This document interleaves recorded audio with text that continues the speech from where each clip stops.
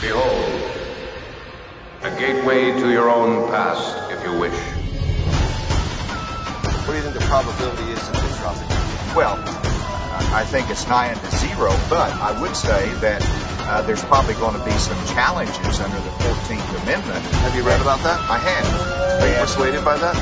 I am persuaded that it is another issue that should keep him from the presidency, that could keep him from the presidency. History's strange, it's alien, and it won't give us what we would like to have.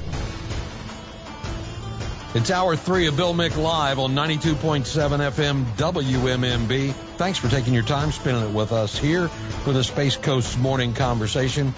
We're going to suspend the phone calls as we normally do on Tuesdays at 8 o'clock because Tuesdays at 8 o'clock, it's Dave Does History. This hour being brought to you by Cato's Tire and Auto Service.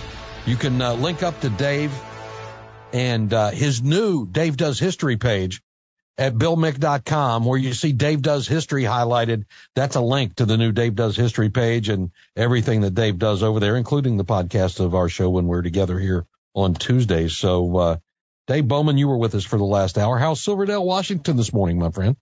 Eerily quiet. That's good. I hope so. If it gets eerily quiet here, that means that storm has changed track and it's coming at us. So we're kind of worried about that. By the way, Operation Stormwatch, check that out at BillMick.com. It's in the on-demand section there. All the latest information on the hurricane as it progresses toward Florida. We talked storms today, Dave, the hurricane, and now we're talking Storm Trump for the last hour.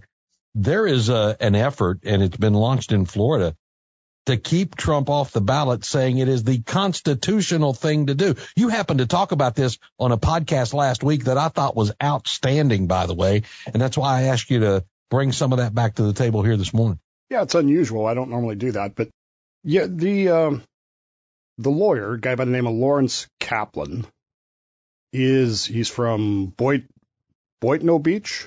Boynton Beach. Well, he misspelled Palm Boynton. Beach County. He misspelled Boynton in his own. He's also a tax lawyer, so shut up. You know, I don't know that I would go that far, Bill, because lawyers are a special breed. My best friend in the entire world is a lawyer, so, but he's also a tax lawyer. So see, there you go. He's But go ahead and take your expertise into areas where you don't practice, counselor. Thank you. Well, at the same time, you know, there's certain levels of this, and one of the things that I believed is that you said this last hour about people aren't engaged, people don't understand these things. And I think that there's a tendency in this country to overqualify things. In other words, if you're not an attorney, you can't comment on anything to do with the First Amendment. And if you're a tax attorney, well, what do you know about it? You know, Abraham Lincoln never went to law school. And in fact, many attorneys that wrote the First Amendment didn't go to law school. Right. This wasn't intended to be. I think it should still be that way, in all honesty. Yeah, it wasn't intended to be a constitution for the scholarly. I scoff at the idea. People say, well, constitutional scholars. There's no such thing. They're just people that have studied it enough to speak cogently about it. And I think that that's available to all of us, and we should all be doing that. There's the idea that we're not doing it is absurd. So I don't have a problem with a guy that's a tax attorney doing this. I do have some problems with his complaint, which I have printed out and read. It's 7 pages long. And I'm not going to sit here and read you the whole thing because it's lawyerese, but here's the second to closing paragraph, one sentence from it. You ready? As such, this court, having the innate power to rule, is objectively or abjectly required to find that Donald J. Trump's actions with respect to the January 6th uprising, and specifically the fact that he has been indicted for said acts, have effectively disqualified him from seeking the office of the President of the United States and effectively barred him from participation in the Florida Republican primary for president next spring. At its core, what he's saying is the 14th Amendment, specifically the third section, prevents Donald Trump from running for president, let alone serving as president. Mm-hmm. The real question is that what the 14th Amendment, Section 3, actually says? And more importantly, what have we done about it in the past? Or has it ever mattered in the past? Well, those are things we will look at. And we pick it up in 60 seconds right here on Dave Does History on Bill Mick Live. Dave, we often hear Dave Bowman with us with Dave Does History on Bill Mick Live, looking at 14th Amendment, third section of specifically regarding Donald Trump and his run for the presidency, with some claiming he can't do it based on the Constitution. We hear about legislative intent, Dave. Is there constitutional intent to consider here? Possibly. But remember, this is an amendment, not part of the original Constitution. So it didn't the amendments aren't anything to worry about then. No, they are, but keep in mind that let's not say it's a lesser part then. No, Come on. That's not what I'm saying. What I'm saying is when you consider original intent, you have to consider the original intent of 1868. Exactly. That was my point. Okay. Let's go to Wisconsin, or as I like to call it, Wisconsin, where the real Americans live. Where, by the way, one of my best listeners lives. So let me throw a shout out to Steve. Hey, Steve. Let's go to Wisconsin, where the real Americans live, in 1918. So in 1918, Wisconsin is somewhat typical of the United States, but in some ways not. It is very heavily socialist. In fact, Milwaukee is run by the Socialist Party in Wisconsin. There is a great deal of influence of what we would call the progressive era. Wisconsin is, of course, heavily agricultural, or as I like to refer to it, a flat cow-intensive state. And the other thing about Wisconsin that you need to understand in 1918 is that it has a significant German-American population. And in some cases, just German population, people who haven't become naturalized yet. There's just a lot of Germans in Wisconsin. The Spanish flu has had a big effect in Wisconsin. For some reason, it has hit more up there. You've got temperance and prohibition going on, and there's this thing called the Farmers and Nonpartisan League, which is very big up in the upper Midwest, North Dakota. It's a political party. It's a third-party political movement, which actually will end up having some success. But the important thing to keep in mind here is socialist and heavily German. Now, in 1918, can you see where that might be an issue? Oh, a little problem there, yeah. World War I is raging by this point. In April of 1917, of course, Woodrow Wilson had Congress declare war on Germany. And at the same time, he had Congress pass a law. The law is called the Espionage Act, and it is to prevent people from spying on America for Germany. By early 1918, they're having some problems in the United States of America. And you know what the problem is? It's that doggone First Amendment thingy, where people keep talking and saying what they think about things and not agreeing with the government, not agreeing with the official position of the United States government. And we can't have that.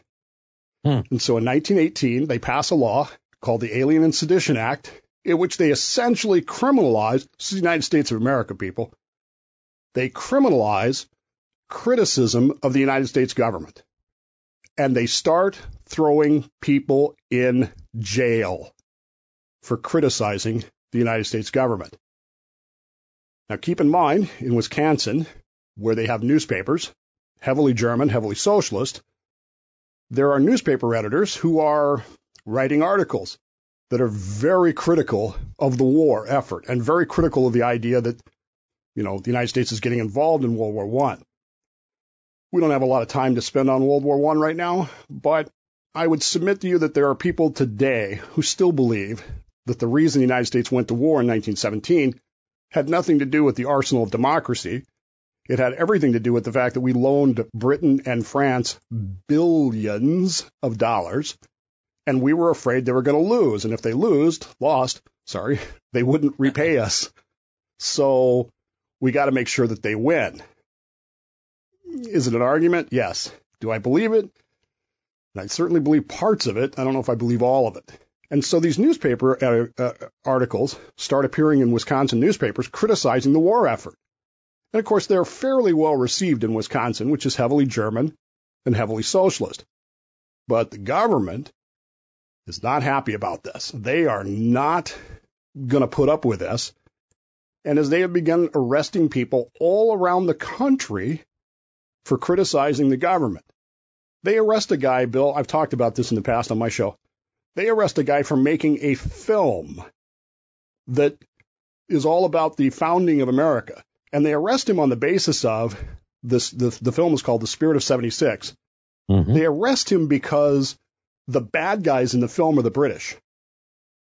And the British are now our allies. So this film, which is about patriotism and how America came to be, because it criticizes our allies, is now verboten in the United States. They arrest him, put him in jail, and deport him back to Germany, which he didn't want to go. He was American. We deported an American citizen after arresting him and putting him in jail. Do you start to see how bad this approach to the First Amendment was in 1918? Oh, yeah, most certainly. By the way, that law is still on the books, and it's that law which is being used to prosecute January 6th protesters, which makes you have to wonder, do we really have a First Amendment anymore, let alone a 14th Amendment anymore? Due process and equal protection? It really doesn't sound like it. No, it really doesn't. Which, of course, leads us to today. And we pick it up with Dave Bowman and Dave Does History as Bill Mick Live continues here on WMMB in just moments. And it all applies to today. And can Donald Trump be prohibited from being on the ballot? We'll try to sort it out next.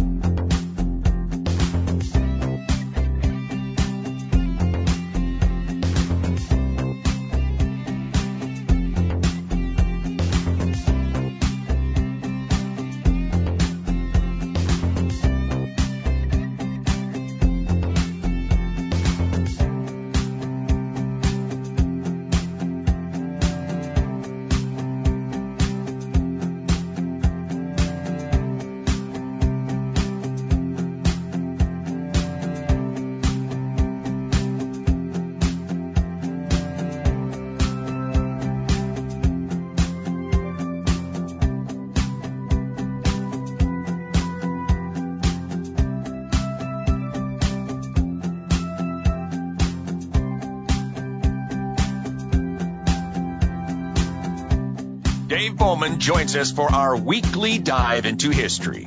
Pay attention, there will be a test. No, there won't be a test, but you will be held accountable. Bill Mick Live. Thank you, Victor Lyle. Dave Bowman is with us from Silverdale, Washington this morning as we dive into this idea of President Trump potentially being kept off the ballot. Can it happen? Is it a 14th Amendment issue? Dave, we're in Wisconsin, where that 70s show was centered. I like that. That one of my favorite comedies, that 70s show. I think Red is my hero. Nonetheless, where are we at right now? So just a reminder, reset here a little bit.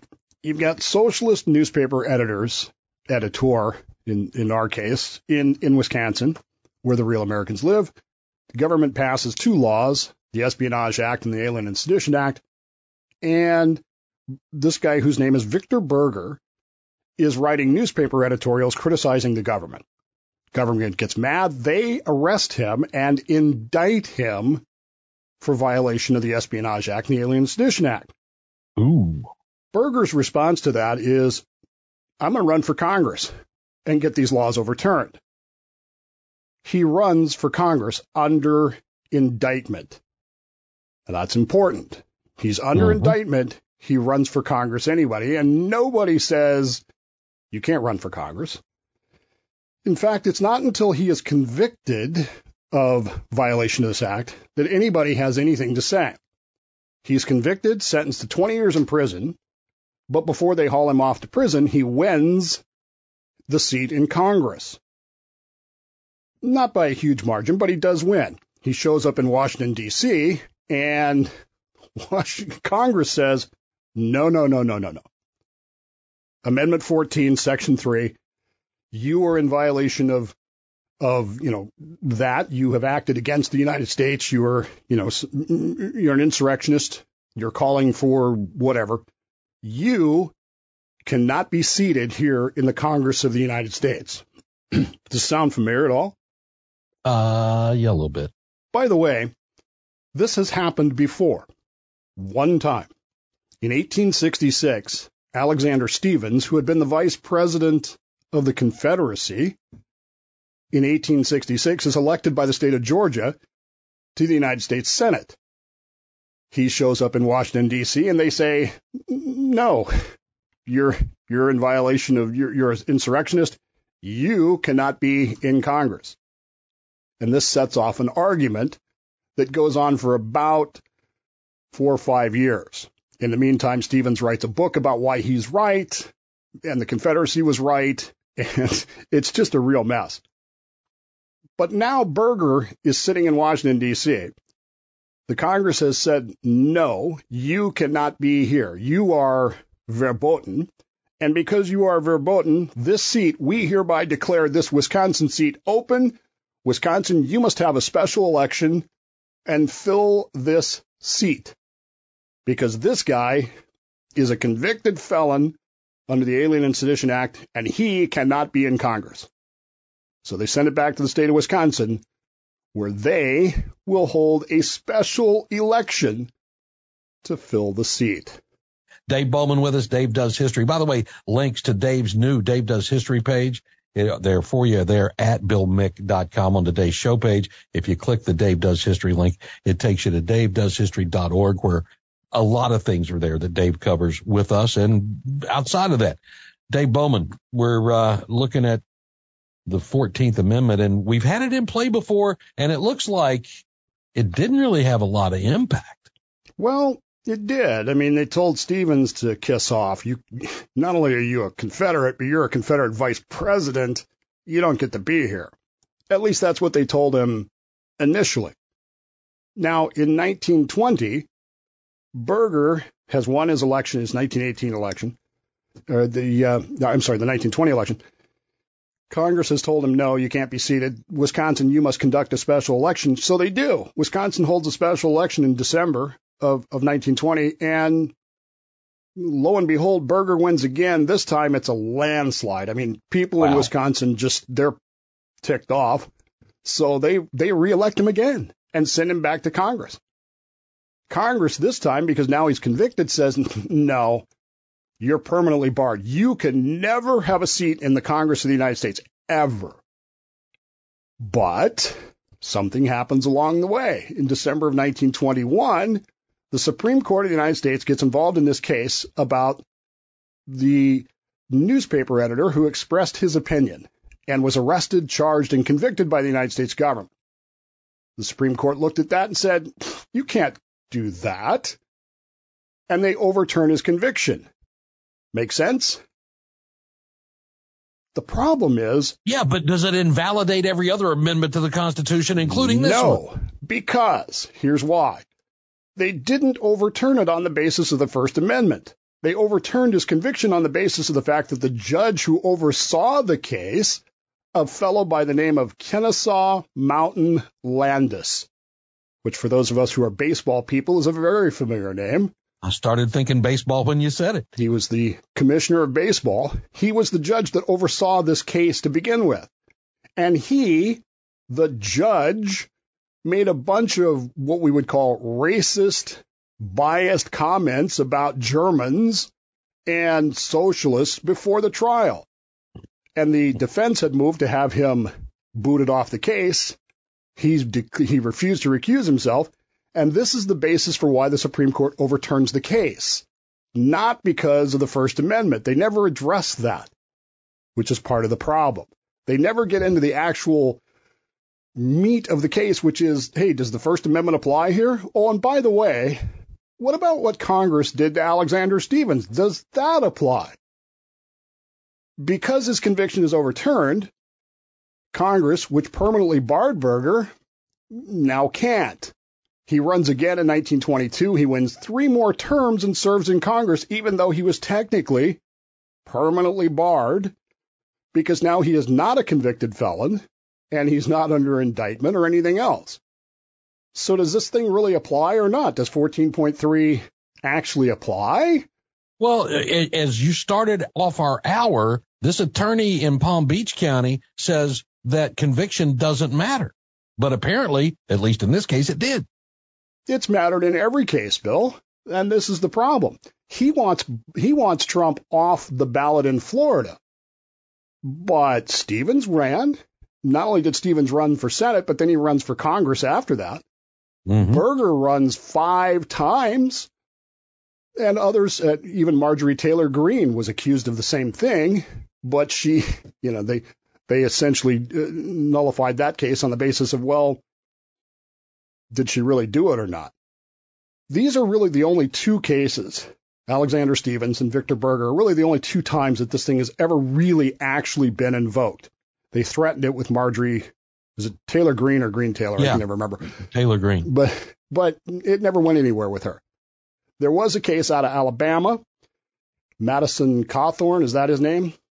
Where they accused him of it. They were talking about it, but when he ended up not winning, it became a moot point anyway. So the question is, can he run or can't he?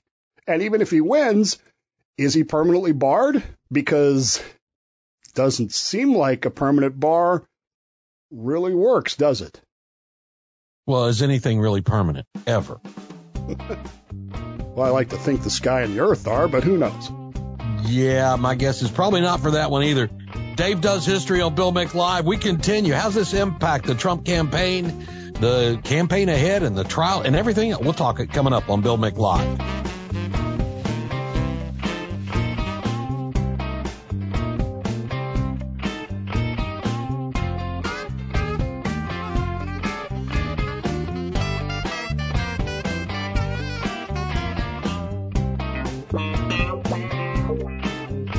Don't wait till the last minute. The radio clock waits for no one.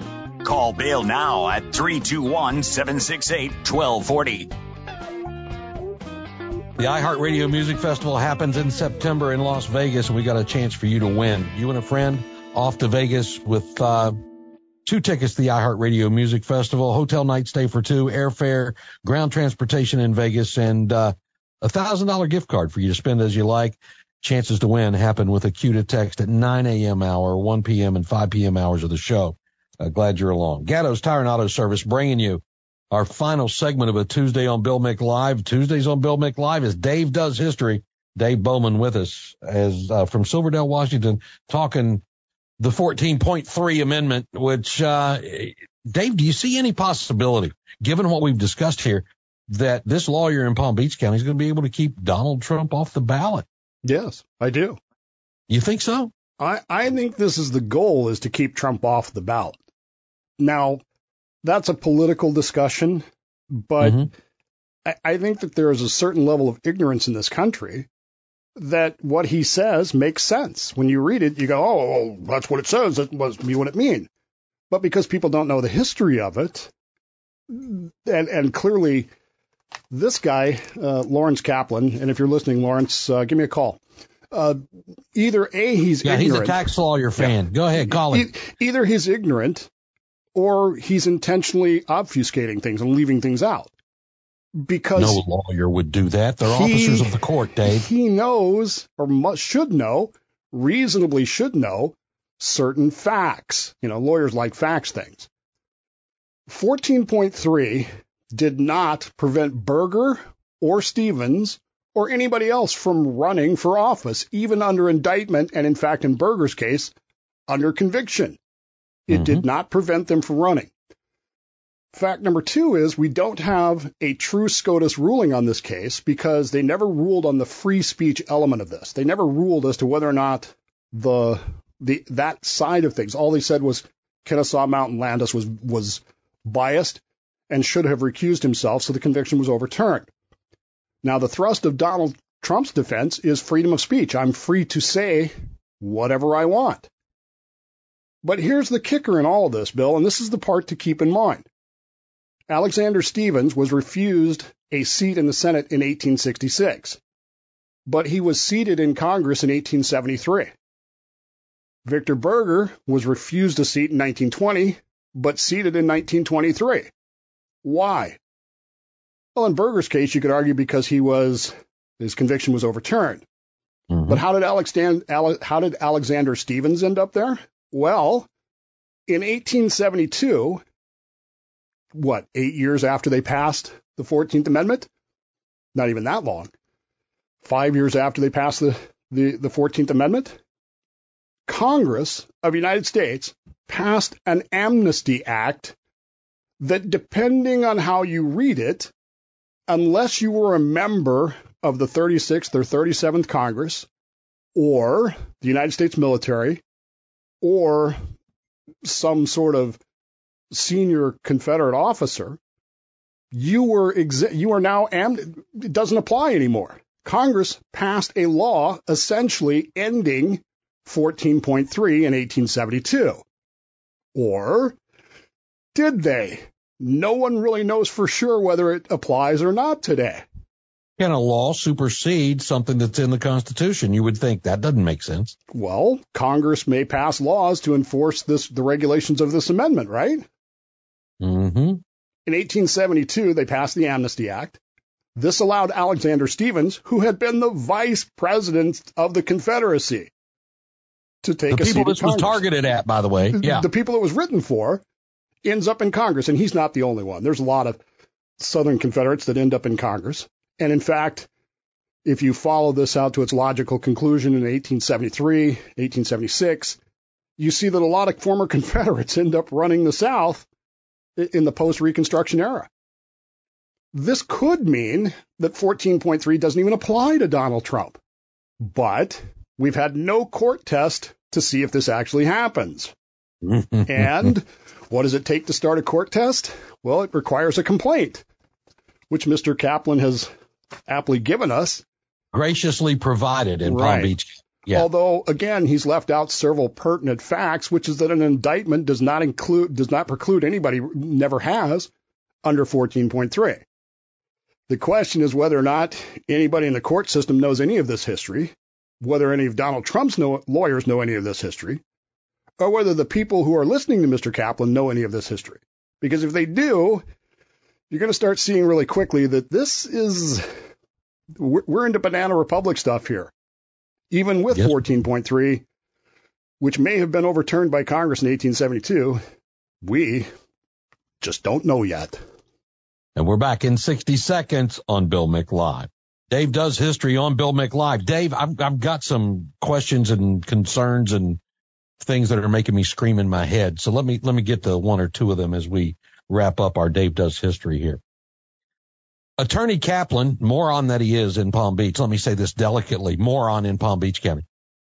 He asserts that these allegations are enough to keep Donald Trump off the ballot.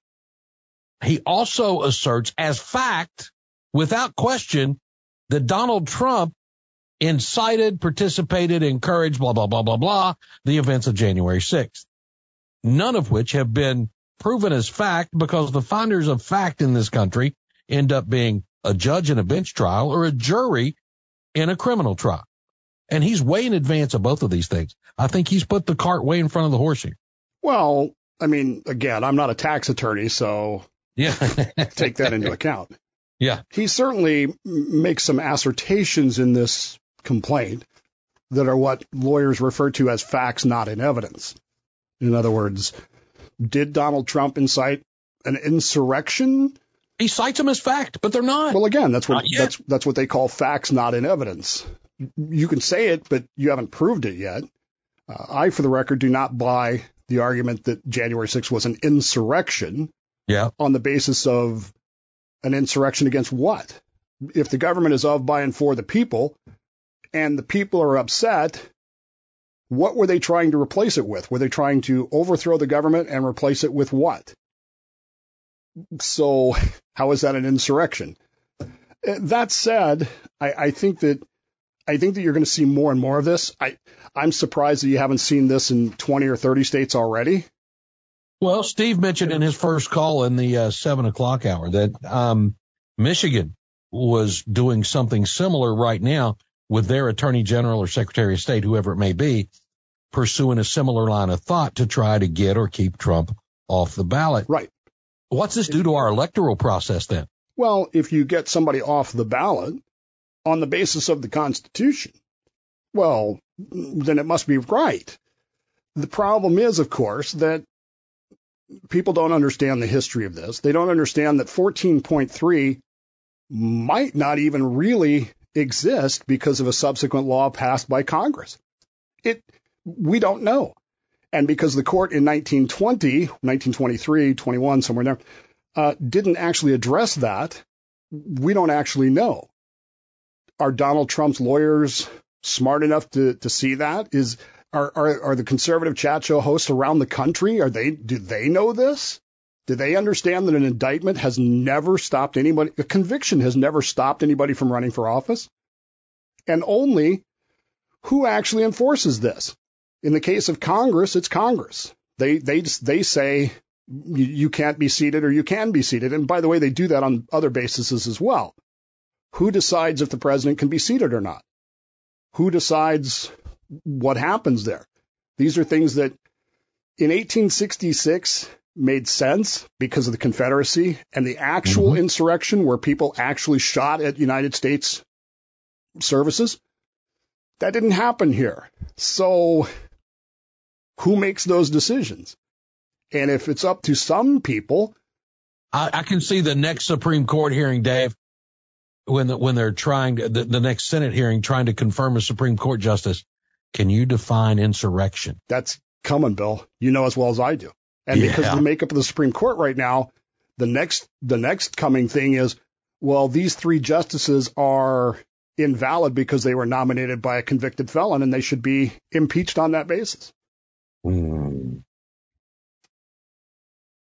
Are we tearing down our system? Are we watching the country crumble in front of us? Yes, that's exactly what is happening. Is we are watching essentially a takeover of the Republic. This is no different than 42 BCE and Octavian when he saw the opportunity and took advantage of popular opinion and turned the Republic into an empire.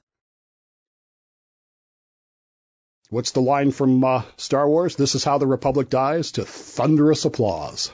Yeah, exactly right. Exactly right. So, short-term impact. What's this do to this election season?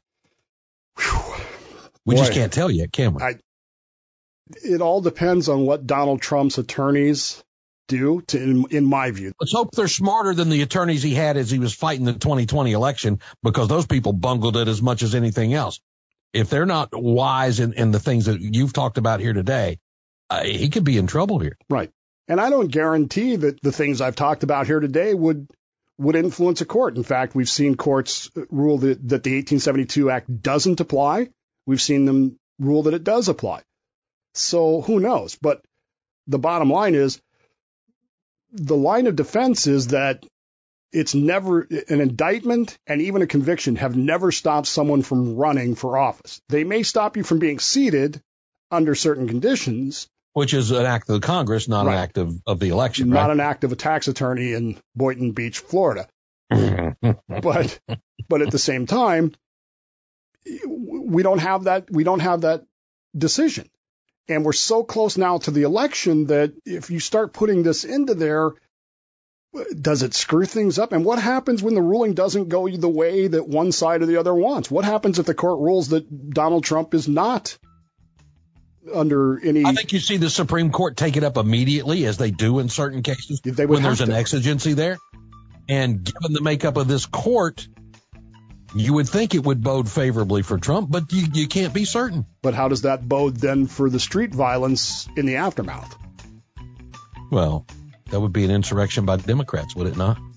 Well, no, those are mostly peaceful, right? Yeah, well, that's true. And you're from that neck of the woods. You've seen all of that. Yeah. You've been to the CHOP lately? No, I don't go to Seattle for any reason. Dave, very interesting, and an interesting tie to what's going on right here in our neck of the woods. I appreciate it, my friend. I'm happy to help. My best to the family. We'll talk again soon. All right? All right, man. We'll see you then.